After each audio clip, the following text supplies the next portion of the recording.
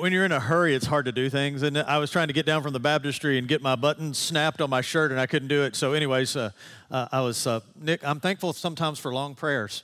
As Nick prayed a long prayer. If you're watching online, man, we are so glad you're with us. We're excited that you're here. Those of you here at our Battlefield campus, if you've only been here for 1 week during the Hebrews series, you picked the right week to be here.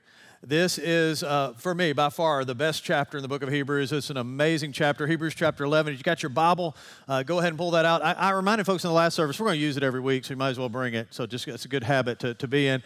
But this is a great chapter. You don't want to miss anything. I've titled this message, Living a Life Headed to the Hall, because Hebrews chapter 11 is often referred to as the Hall of Faith. And really what Hebrews chapter 11 is doing, it's speaking to first century Jews who had committed their life to follow Christ. They had become Christians, but they were facing trials and difficulties. And so the writer of Hebrews lists all these great saints of old in their life, and he shares their story as a means to encourage these first century believers and also as a means to encourage us as followers of faith.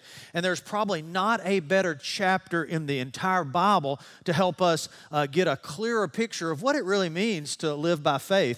Because faith can be kind of one of those fuzzy words that we're really just not sure what it means. And so Hebrews chapter 11 really helps us with that. And so I hope that you gain from this. And so why did I title this Living a Life Headed to the Hall? Because no matter what it is that you do in your life, you want to be the best at it, I would guess, or at least most of you. Nobody wakes up and says, you know what, I'd just like to live a mediocre life. That'd be really cool with me. I mean, you want to, or if you do, I'm sorry for that. But we want to be the best, and certainly as a follower of Jesus Christ, we want to be all that God wants us to be. And Hebrews chapter 11 really and truly can help us with that. And again, it's not going to be based on our own effort, but based on what God does in and through us through the power of the Holy Spirit. So let's jump into Hebrews chapter 11, starting in verse 1. Here we go. Now faith is confidence of what we hope for, meaning we have confidence because of our trust in God for what is coming, because God is who He says He is, and He'll do what He says He will do, and assurance about what we do not see. So we believe what is coming in the future. We have confidence in what's coming in the future,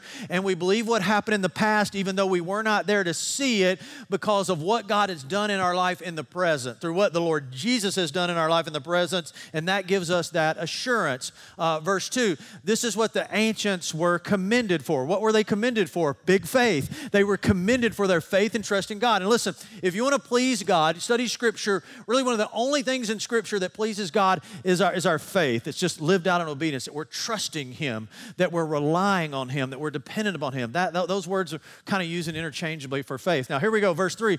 By faith, we understand that the universe was formed at God's command. Now, I want to stop here for a second because Hebrews chapter 11 really unpacks so many facets of faith. We're going to get just a richer and deeper understanding of faith. But one of the things the writer of Hebrews is going to do is faith really is always a response to the revelation of God, right? Faith is a response to the revelation of God. So look at verse 3 again in light of that, right? By faith, we understand that the universe was formed at God's command, so that what is seen, meaning the created order, was not made out of what was visible. So the writer of Hebrews is saying God has revealed Himself one way. Watch this. One way God has revealed Himself is through the created order. We can look around at creation, and really we ought to be able to say that creation screams a creator. Paul does the same thing in Romans chapter 1, verse 19 and 20. Verse 4, by faith Abel brought God a better offering than Cain did. By faith, he was commended as righteous when God spoke well of his offerings. And by faith, Abel still speaks even though that he's dead. Now, if you're new to Bible study, this is a story of Adam and Eve's children. In fact, as you study through Hebrews chapter 11 in the Hall of Faith, and it lists all these different characters, they're really going in chronological order in the Scripture. They start from the very beginning in Genesis and just move forward. And so we have the children of Adam and Eve, Cain and Abel. And the writer of Hebrews is assuming that the audience understood their story, because these are Jews that knew the Scripture very deeply. And so what do we know about their story? God called Cain and Abel to bring an offering to Him Abel brought an offering that was by faith, meaning he trusted God. He came to God on God's terms, not his own, and God was pleased with his offering. But Cain brought an offering that was not an offering motivated by faith. In other words, Abel put all his eggs in the God basket. Cain sort of hedges his bet and kind of comes to God on his own terms, and God is not pleased with Cain's offering. So Cain in his anger, and that's kind of, Cain's kind of the first picture, the first legalist in Scripture. He's angry, and then he responds and ultimately kills his brother. And so we're going to talk about that and how dangerous it is to come to God on our own terms. But verse 5, here we go.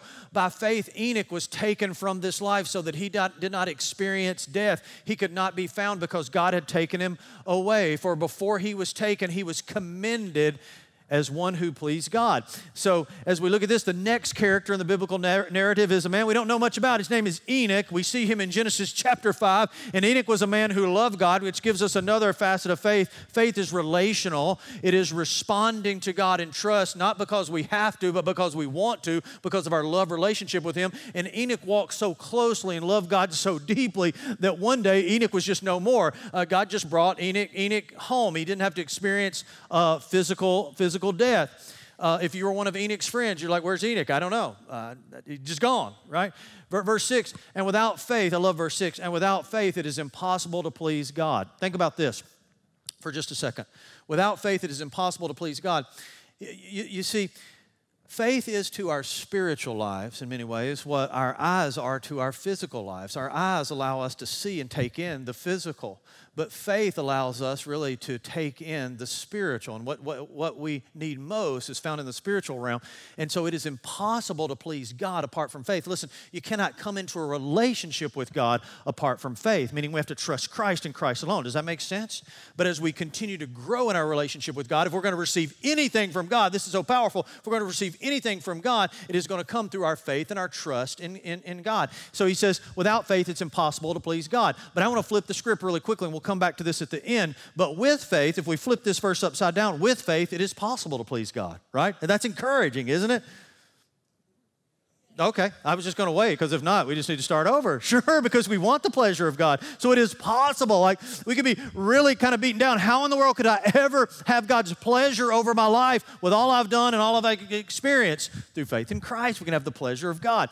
Now, verse 7, by faith Noah, when warned about things not yet seen, in holy fear built an ark to save his family. By his faith he condemned the world and became heir of righteousness that is in keeping with faith. Noah's a great story. What did God warn Noah was coming? I mean, help me. Let's just play along here. If you're watching online, just say it out loud.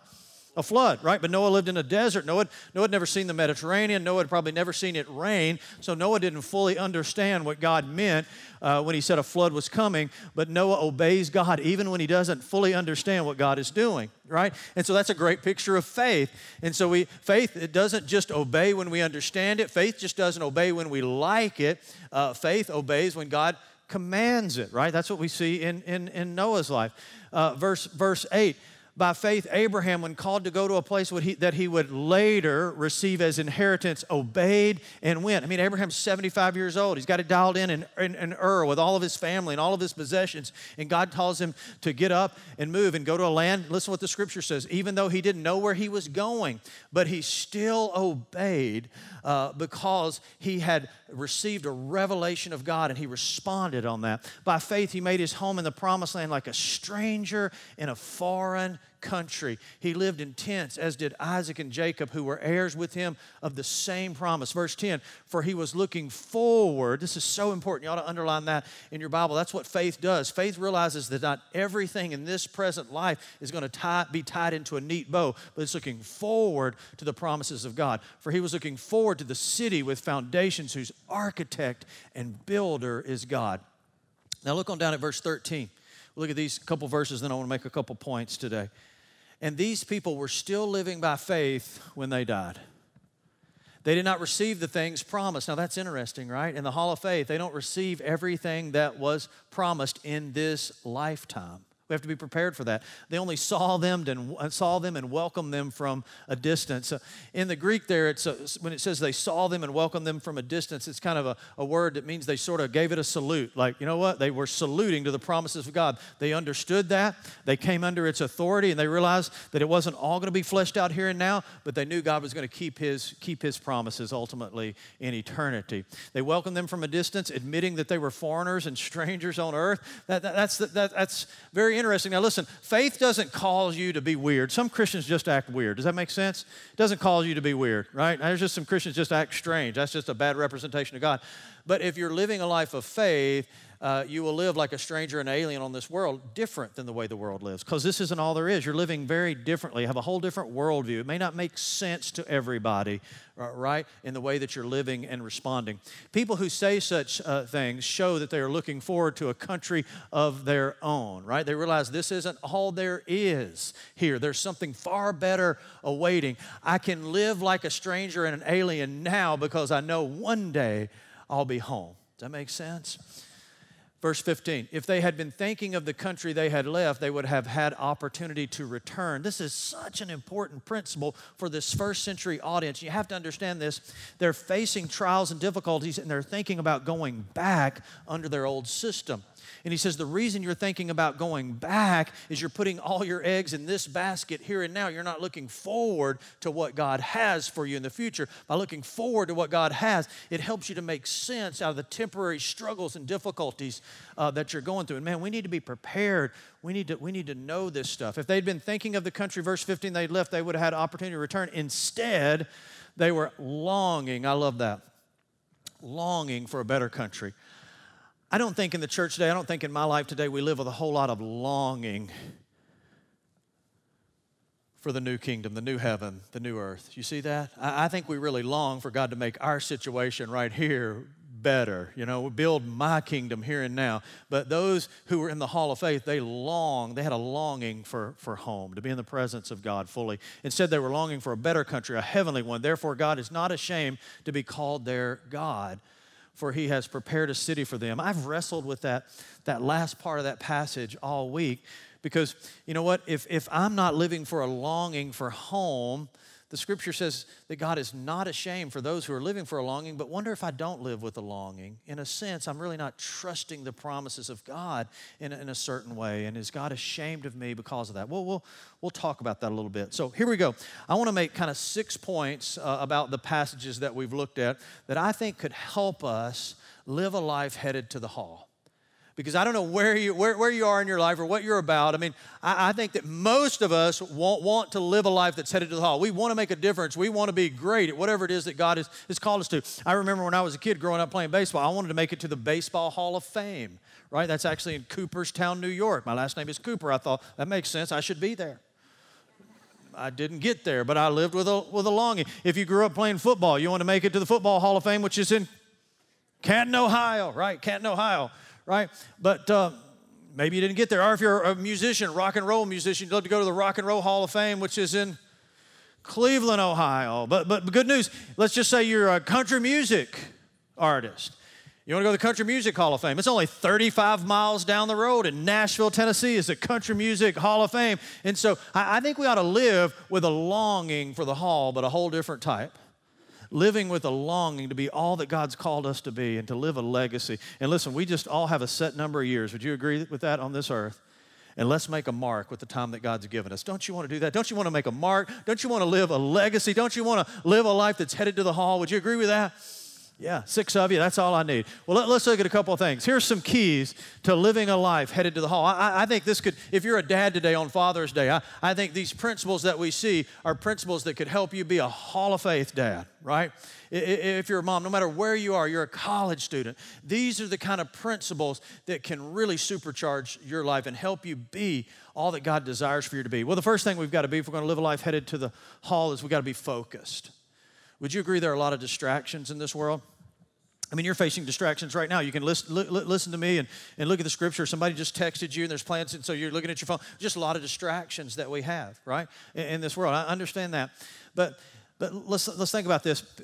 If you're great at something, whatever it is that you're great at, You have this unyielding focus on it. Show me somebody who's great at something. I'll show you somebody who has a serious focus on what they're doing. And I think spiritually, that's a very important principle. Like if you're a great baseball player, your head never leaves the ball. If you're a great musician, your eyes never leave the conductor. But here's the thing about faith. Every single time we see the word faith in the Old Testament, it is as a verb, right? So the part of speech, it's a verb. Faith is doing something, right? But we live in a culture today that we kind of make faith the object. Faith is never the object. Faith always has to have the right object, right? So a person of faith has to be focused on the right object, and it's something outside of yourself. So much of what I hear today, many times in preaching and teaching, is sort of just motivational speak. Like you've got everything you need inside of you. You just need to be able to kind of harness the strength, the energy, and the intellect you have to be all that you can be. But listen, faith understands something differently, understands that the object that I need to be focused on is outside of me. It's the Lord Jesus. Faith always has to have an object. And so here's what's important. Those that are headed for the hall are for those who focus their little faith on a big God. Jesus said if you have faith the size of a mustard seed, you could tell that mountain to be thrown into the sea. Now, the point is that we don't go around casting mountains into the sea. The point is we understand that God can take my little faith, my bit of trust in Him. If it's placed in the right way, if it's focused on Him, then He can do amazing things in my life. Well, what is faith? Let's kind of define it even a little bit deeper. Faith is a confident assurance. That's what we saw in verse 1, Hebrews 11:1. It's a confident assurance that God is who He said He is, and that God will do what He said He will do. Do you believe that? Is God who He says He is? Is He creator? Yeah. Is He sovereign over all things? Is He going to do what He said He would do, which is come again? He's going to judge the hearts of men, women, and boys and girls. So faith is this constant assurance that God is who He says He is, and that He's going to do what He said He will do. I was teaching fourth grade in Bible school this week, and a lot of times as I was teaching the fourth graders, they weren't exactly picking up what I was putting down. You know what I mean? Like I was trying to teach some principles, and I thought, man, I think this is good. And I could just see the glazed look. I asked one of them, I said, let's talk about prophets. The prophets that kind of predicted the coming of Messiah. What's a prophet? And one of the little dudes said, it's when you make money. I was like, yeah, I don't think we're kind of connecting here. So I kind of worked on a fourth grade definition of faith. Faith is this: it's trusting all that I know that I am to all that I know that He is. Because aren't we going to learn more about ourselves? And aren't we going to learn more about the Lord Jesus? But faith is trusting all that I know that I am right now to all that I know that He is. And here's the thing. Faith has the ability to bring the spiritual into the physical. And that's what you need most. What you need most is not a week's vacation and rest, not a bump in income, not your kids to behave a little bit better. What you need most is the power of God to be made manifest in your life. That's what you need most, because that's what will change everything. Well, so here's the follow-up question. How do we receive that? We receive that as we grow in faith, right? As our focus is on the object of our faith, the Lord Jesus, our faith begins to grow to take in more of God's power in our life. So first of all, we have to be focused on the right thing, and your faith will grow. Number two, we have to be silent. Like if you want to live a life headed to the hall, you have to be silent. Well, what does that mean? Again, not silent all the time, but let's look back at Hebrews chapter 11, verse 3. This is an important principle. Watch this. By faith, we understand that the universe was formed at God's command, meaning God spoke everything that exists into existence with the power of His word. By faith, I believe that. And sometimes people say, well, listen, I don't believe that. I'm a person of reason. Can I tell you something about faith and reason? Are you with me? Anybody? Two of you? Faith never contradicts reason. Faith never contradicts reason, but faith always will move beyond reason, right? There are so many things in the universe that people don't have answers for. Faith doesn't contradict reason, but faith moves beyond reason because it moves into the supernatural. So by faith, we understand the universe was formed at God's command so that what is seen was not made out of what was visible. Now, let's talk about this a little bit. Like, you might be saying, well, how do I know that God exists? That's a question I've always wrestled with. How can I be sure that God exists? Well, let's talk about it. The hall, those headed to the hall, are for those who respond to the revelation of God. The Bible is not this document that just makes this just complete, ironclad description and philosophical understanding of the nature of God. What the Bible does is God reveals himself. He reveals himself, and a person of faith responds to the revelation of God. Let me show you what I mean by that. Look at Psalms chapter 19, verse 1. Listen to what Scripture says. The heavens, we're going to put it up on the screen. The heavens do what? What's the word? Declare. That's a revelation, right? The heavens declare the glory of God. Look at this. The skies do what? Say it with me. Proclaim, like speak. That's revelation. That's what God is doing. God has revealed himself and is still revealing himself, and a person of faith responds to the revelation of God, right? And the skies proclaim the work of his hands. So here's the point. Like from creation, I challenge you to do this tonight. Go out on the porch. Turn out all the lights and just look into the stars. Be silent. And I think what you'll notice is that creation screams a creator. Would you see that? Take a look around you. You've traveled some this summer. Creation screams a creator. Right? And I said this several weeks ago, and someone laughed out loud, which was awkward. I think the statement I'm about to make, although it is very simplistic, is true nonetheless. There's only two explanations for why you and I are here in this moment. A cosmic accident or a divine creator. I think creation screams creator. I think creation screams creator. That is God's revelation to us. But that's not the only way that God has revealed himself. In fact, you can just make a reference, Romans 1:19 through 20. Paul makes the same argument. In fact, Paul goes a little bit deeper, and Paul says, you know what? Creation is without excuse. We're without excuse to say we deny the existence of God. We should be able to look at creation and see that. Here's another way that God has revealed himself. Let me move on. 2 Timothy chapter 3, verse 16. Look at this passage. We won't look at the whole thing, but I'm going to show you this. All Scripture is God what? Breathed. God reveals himself through the Word. Many times it's interesting, the people who have so much problem with the Bible, who attack the Bible so strongly, have never spent any time studying the Scripture. Here's one of the things about people I know that have taken the time to study the Scripture. There was one here this week. I've talked about his story many times.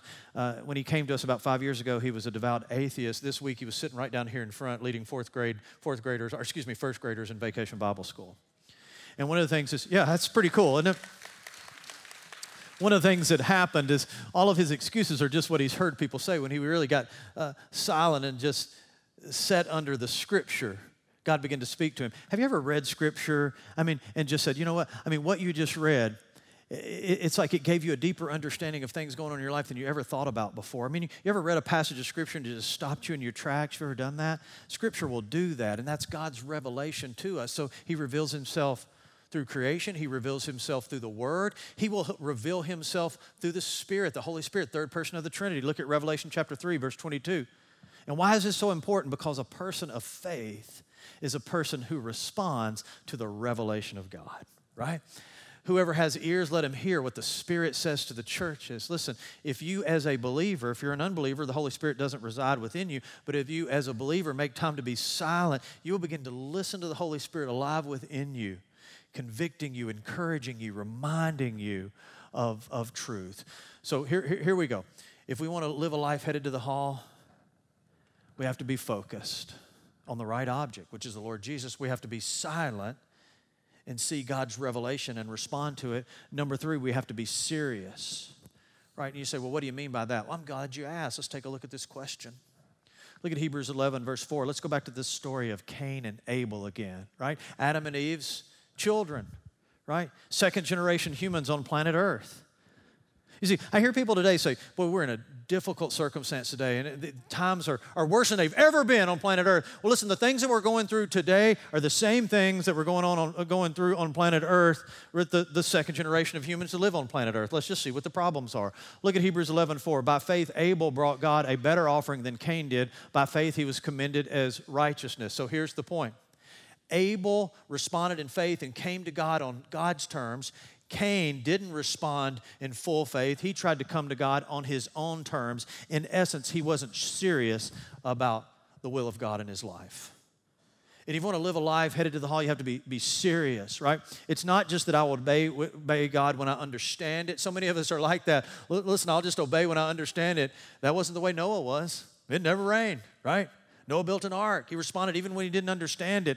When we don't like it or we don't necessarily agree with it, listen, that's not really being serious about our faith. If you're coming to God on your own terms, it's not a serious view of your faith. J.D. Greear says this, which is an amazing statement.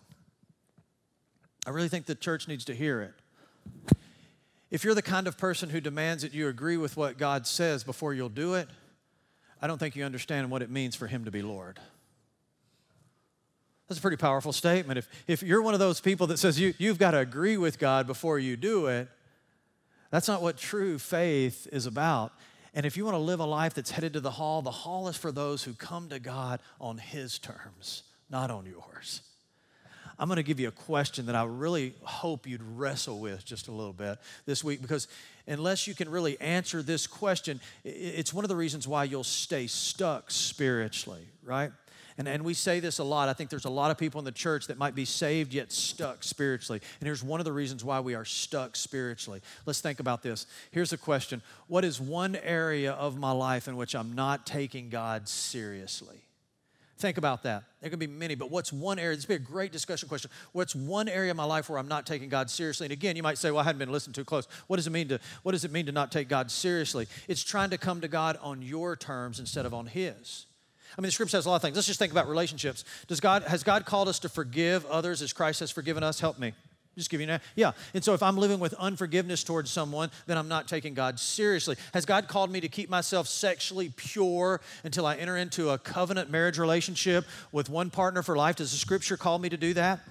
The answer to that is yes. And so with my morality, if I'm not doing that, I'm coming to God on my own terms. I'm not taking God seriously, right? And so in so many different areas, this is what it means to live a life headed to the hall. We take the will of God seriously in our life. Number 4, I put this in because you're starting to drift. If you want to live a life headed to the hall, you need to be selfish. You ever heard a preacher say that? Some of you, in fact, have just looked up for the first time in this whole message. You're like, yeah, okay. Be selfish. I can do that. I've been doing that my whole life. In fact, to be honest, I'm pretty good at that. So what in the world do you mean? If you want to live a life headed to the hall, what does it mean to be selfish? Well, just hang on just a second. And moms and dads, if you're like covering your kids' ears, there was a couple in the last service. I said this, and they like covered their kids' ear, like, don't listen to this. They just had to talk about being selfish. I'm going to redefine selfishness for you. But watch this. Don't miss this.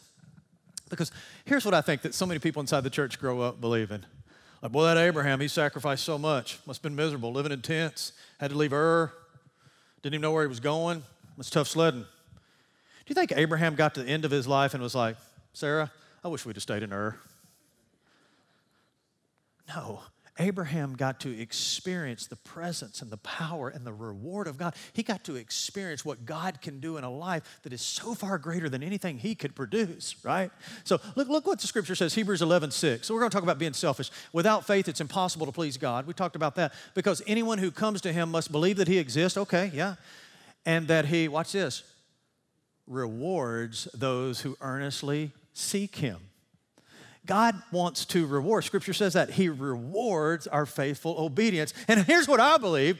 I believe God's reward for acts of obedience, for obedient faith is greater than anything I can produce in my life. Do you see that? I really believe that. But here's what I think is wrong with the church, and I have been there in my life. I think so many people in the church fear the will of God. I think so many people in the church fear the will of God. Like, I want to go to heaven, Jesus. Thank you for taking me to heaven, but I don't want you to ask me to do any hard thing here and now. Don't do that, right? We fear the will of God. Does that make sense? I mean, let's just be honest. Does that make sense? You ever been there in your life? We sort of fear the will of God. Let me say something. It may be the most important thing you're going to hear today. You're wired for the will of God. You are wired for the will of God. Now, sin has distorted that. But listen, if you want maximum satisfaction in your life, and all of us would agree, that's what we want, right? Yeah, I mean, you can say that. Yeah, I want that. I want maximum satisfaction in life. It's found in obedience to the will of God. Because let me tell you something about God's will that you fear so much. God's will for your life is what you personally would choose for your life if you knew what God knows about your life. Can I say that to you again? God's will is what you would choose for your life if you knew what God knows about your life. And the key is just being selfish. But like I think we have to have a new view of what it means to be selfish. The old view of selfish is this. Old view of selfish, are you with me? I don't want you to leave here. What was the message about? Pastor just said be selfish, so I'm going to do that today. Like I liked it. It's a good sermon. Old view of selfish is this. Do what you want to do first. Please yourself first. Now, the problem with the old view is when you please self first, satisfaction begins to diminish in your life. Like, it's interesting. I hear this every single week. I heard it this week. And people say this like it's this outlier, strange circumstance and situation. They say, Pastor Brady, I just got to tell you, man, I just know this guy. He makes tons of money. His wife makes tons of money. They don't just have one house. They have two houses, just multiple houses. And when we just spend time, they're miserable. And that just seems to be, I'm not saying money's bad. That's not my point. Well, we just seem to be blown away that anybody could have what the world says you need to have and not be fully satisfied. It doesn't work that way. It works just the opposite. Right? Here's a new view of selfishness because everybody in this room wants pleasure, wants satisfaction, right? Wants comfort, wants to experience the fullness of life. Everybody in this room wants the same thing, right? I mean, I know the answer is yes. Yeah, but how do you get it? The new view of selfishness is this. Because if I want that, the new view of selfishness is to choose God's will first, and the satisfaction begins to explode. Try the other way, it doesn't work. I have to tell you, this is embarrassing. Like, we're getting ready for Vacation Bible School, and we just didn't have enough workers, and I mean, God was doing something in my life. COVID is just, man, it's done a lot of things for me that are good. Like, God was just saying, man, you just need to get back to the basics. You need to jump in there and just start serving. Quit walking around and look like you're serving. Jump in and do something. Now, he didn't say it that way, but anyways. So I just told Josh, I said, man, I want to lead fourth graders. Put me in with fourth graders, Coach. I'll lead fourth graders. And I'm sitting there with those kids this week, and I'll have to be honest with you. At first, it wasn't what I wanted to do. I came home. My wife can attest to that. I was tired. It was an amazing week. I had so much fun. I learned so much from them and saw God do some incredibly cool things. I wouldn't trade it for anything. And it just reminded me again to pursue selfishness. Dude, be selfish with a new view. Choose God's will first and watch the satisfaction follow. Jim Elliot said it this way. He is no fool. Jim Elliot was a missionary, lost his life in Ecuador. He said, he is no fool who gives what he cannot keep to gain what he cannot lose. And the hall is for those who redefine selfish. Everybody wants pleasure. Everybody wants satisfaction. We just don't know how to get it. You're wired for the will of God. Don't be afraid of it. Embrace it and watch what might happen in your life. Let's look at the fifth thing. You need to be prepared. I know, I hear the music playing. Some of you are like, do you hear that? He's playing. I hear you. Watch this. Be prepared. Look at verse 13. As your pastor, it seems like I talk about this all the time, but the Word of God is so clear on this. Here's what the ancients were commended for. Here's what faith looks like. Faith isn't just being happy when great circumstances happen. I hear people say this, don't be offended by this. How you doing? I'm blessed. You know what blessed means in contemporary Christianity? You got money in the bank and you're healthy and your kids are behaving and your wife likes you. But let me tell you something. There's going to be a time you're not going to have money in the bank. Your wife's not going to like you. Your kids aren't going to be behaving. You're going to be sick. And then where are you? Well, I'm not blessed. No. You see? Different circumstances, the core of who you are is still the same, right? Look what he says. All these people, verse 13, were still living by faith when they died. They did not receive the things promised. They only saw them and welcomed them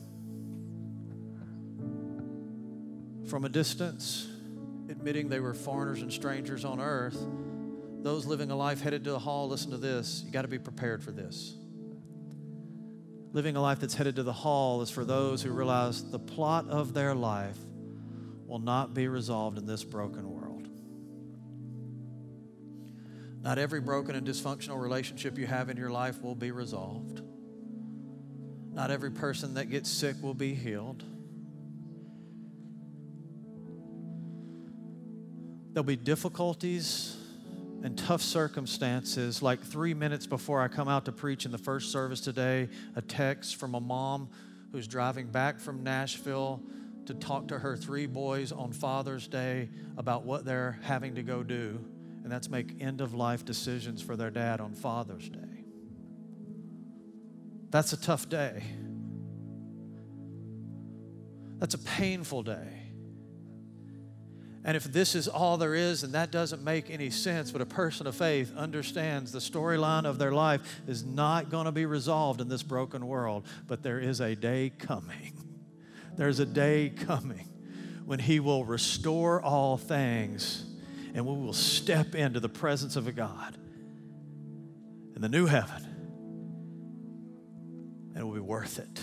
That's what the ancients were commended for, a faith that looked ahead. They were prepared. And then the last thing, and then we're done, need to be focused on the right object of our faith. We need to be silent so we can respond to the revelation of God. We need to be serious. We don't come to God on our terms, but on His. We need to be selfish, but we need to redefine what it means to be selfish. We need to be prepared. And then finally, we need to be secure. Something's got to anchor our soul in this turbulent world.